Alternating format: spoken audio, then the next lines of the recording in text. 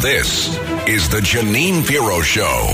Now, here's Judge Janine Pirro. Welcome back to the Judge Janine Tunnel to Towers Foundation Show. Joining us now is a political strategist and the head of GRV Strategies. He worked in the Senate. He was actually the individual who helped screen the candidates for Supreme Court and walked several of them through the process, which I imagine was like a baptism of fire, but we don't have time for that this morning. His name is Garrett Ventry, and we're happy to have him back on the show.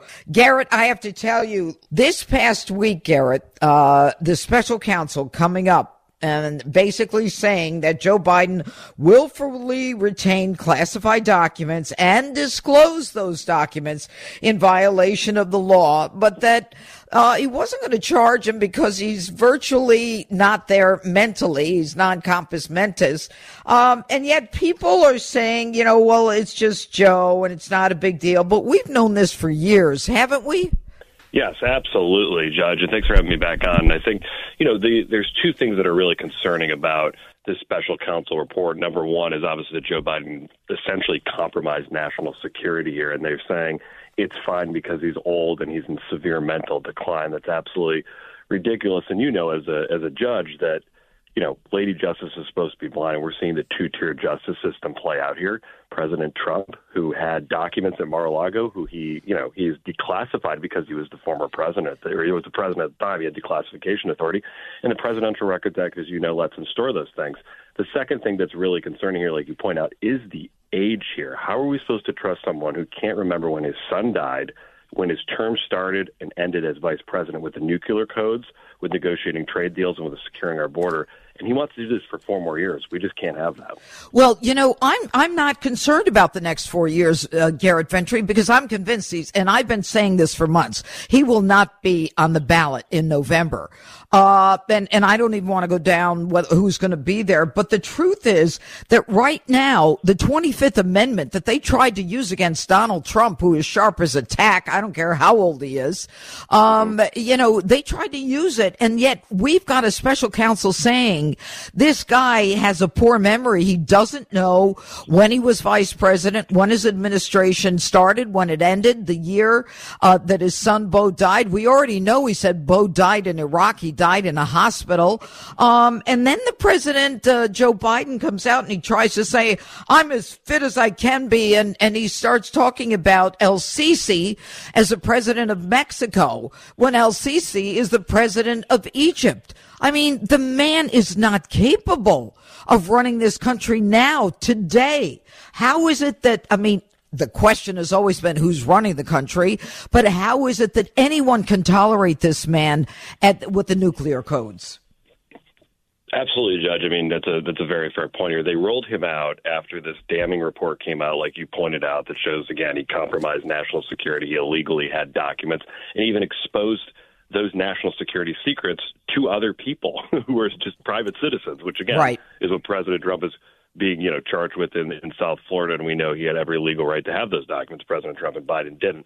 The second part about your point about the mental decline here that was pointed out, it is absolutely insane when you think about we have to deal with this for the next 10 months now. Mm-hmm. And, I agree with you here. I think there is going to be a play here where Democrats are going to look at this and say, listen, this guy is too old, he can't stand the debate stage. And then they tried to roll him out after this damning report and do a press conference at 8 p.m. where, like you said, he mixed up foreign leaders. Yeah. He slurred words. He looked utterly confused. He looked angry. And he looked like he was in severe mental decline. That's why, NBC came out with a poll recently and shows that President Trump, by a whopping 23-point margin, voters trust him to be more mentally and physically fit to do the job. Joe Biden is clearly not fit to do the job right now, and certainly not for another 4 years. Well, and just a fine point on the classified documents. When the president had them, not only did he have the ability to declassify and under the Presidential Record Act, as you say, to have them, but, he always had Secret Service protection. And those documents were in locked rooms, whereas Joe Biden's were, the special counsels described them as tattered boxes next to a broken lamp in his garage. I mean, it is a shame. And writing a book in 2017, they said back then he didn't have his wits about him. Back then he couldn't remember years and when he started and when he finished. And so he's done nothing but decline. But, you know, Trump is being charged with the Espionage Act, and there is no intent required there. The standard is gross negligence, no intent, not willfulness, with respect to those classified documents. Biden, by the special counsel's own report, should be charged with espionage because even if you believe he was incapable of forming the intent, he did have the ability to be grossly negligent with respect to those documents. He didn't explain why he's not being charged with espionage. And it just goes on and on that these people are doing everything they can to make sure he's not charged. But right now, my anger is focused on Jill Biden.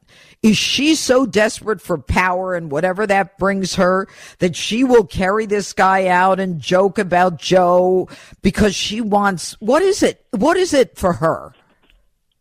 Yeah, I think these people just don't want to give up power ever, right? And that's why you see, you know, these senators and Supreme Court justices that die in office, unfortunately, because they can't just leave when they've met their peak and no longer can do the job, right? And the people around them are, you know, typically power hungry as well. They don't want to give up the lifestyle. They don't want to give up the access, the decision-making power. It's tough to take power from people.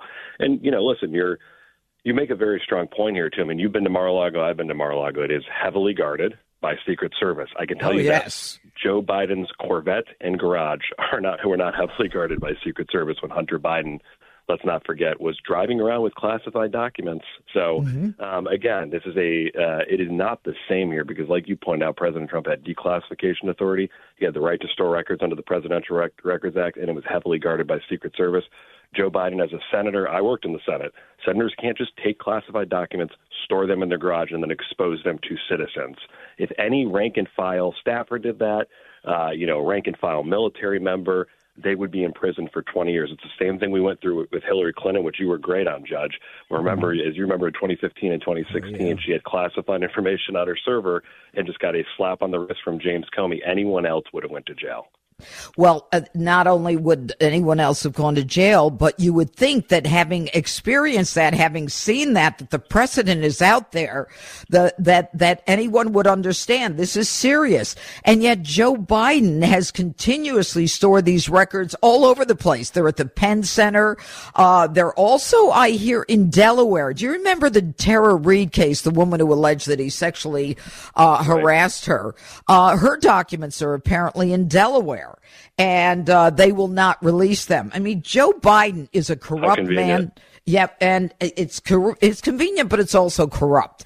And he has been someone who has spent his life trying to make money based upon what he's doing, getting his son involved, and then lying about it. And I just think that at this point in time, that the leaders of the Democrat Party, if they don't believe there is a demand that this guy not be president, that if you're on the ballot in 2024, you're going to start saying, I don't want this guy at the top of my ticket. If I'm running for governor or Senate or any other office, I don't want Joe Biden up there. How do they get him off?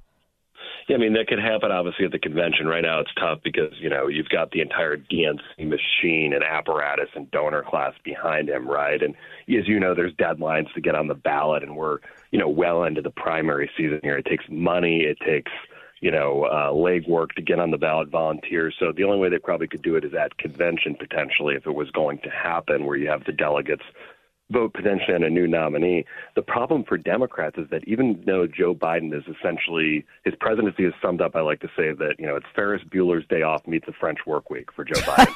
But the problem is that the person underneath him, Kamala Harris, makes Joe Biden look like Albert Einstein. Yeah. And so that's the, even with his mental decline. So it'll be interesting to see. Obviously, you know, there's other names that have been floated, Michelle Obama, Gavin Newsom. We'll see what happens. I think, though, at the end of the day, whoever is the Democrat nominee, whether it's Joe Biden or whoever else it is, Gavin Newsom is going to have a tough time because of the state of the economy, the border, our world's on fire, and people miss Donald Trump's strong policies. And so I think Donald Trump is well positioned to win against whoever that is. All right. Well, I know, Garrett Ventry, that you're about to get on an airplane, so we're going to let you go. But I want to thank you, Garrett Ventry, for joining us today. Thanks so much, Garrett. Thank you, Judge, for having me. Anything for you. Thank you. And, Garrett Ventry, everybody makes a great point. And, that is that there are so many other issues that we are facing in this country that, this is just one of many.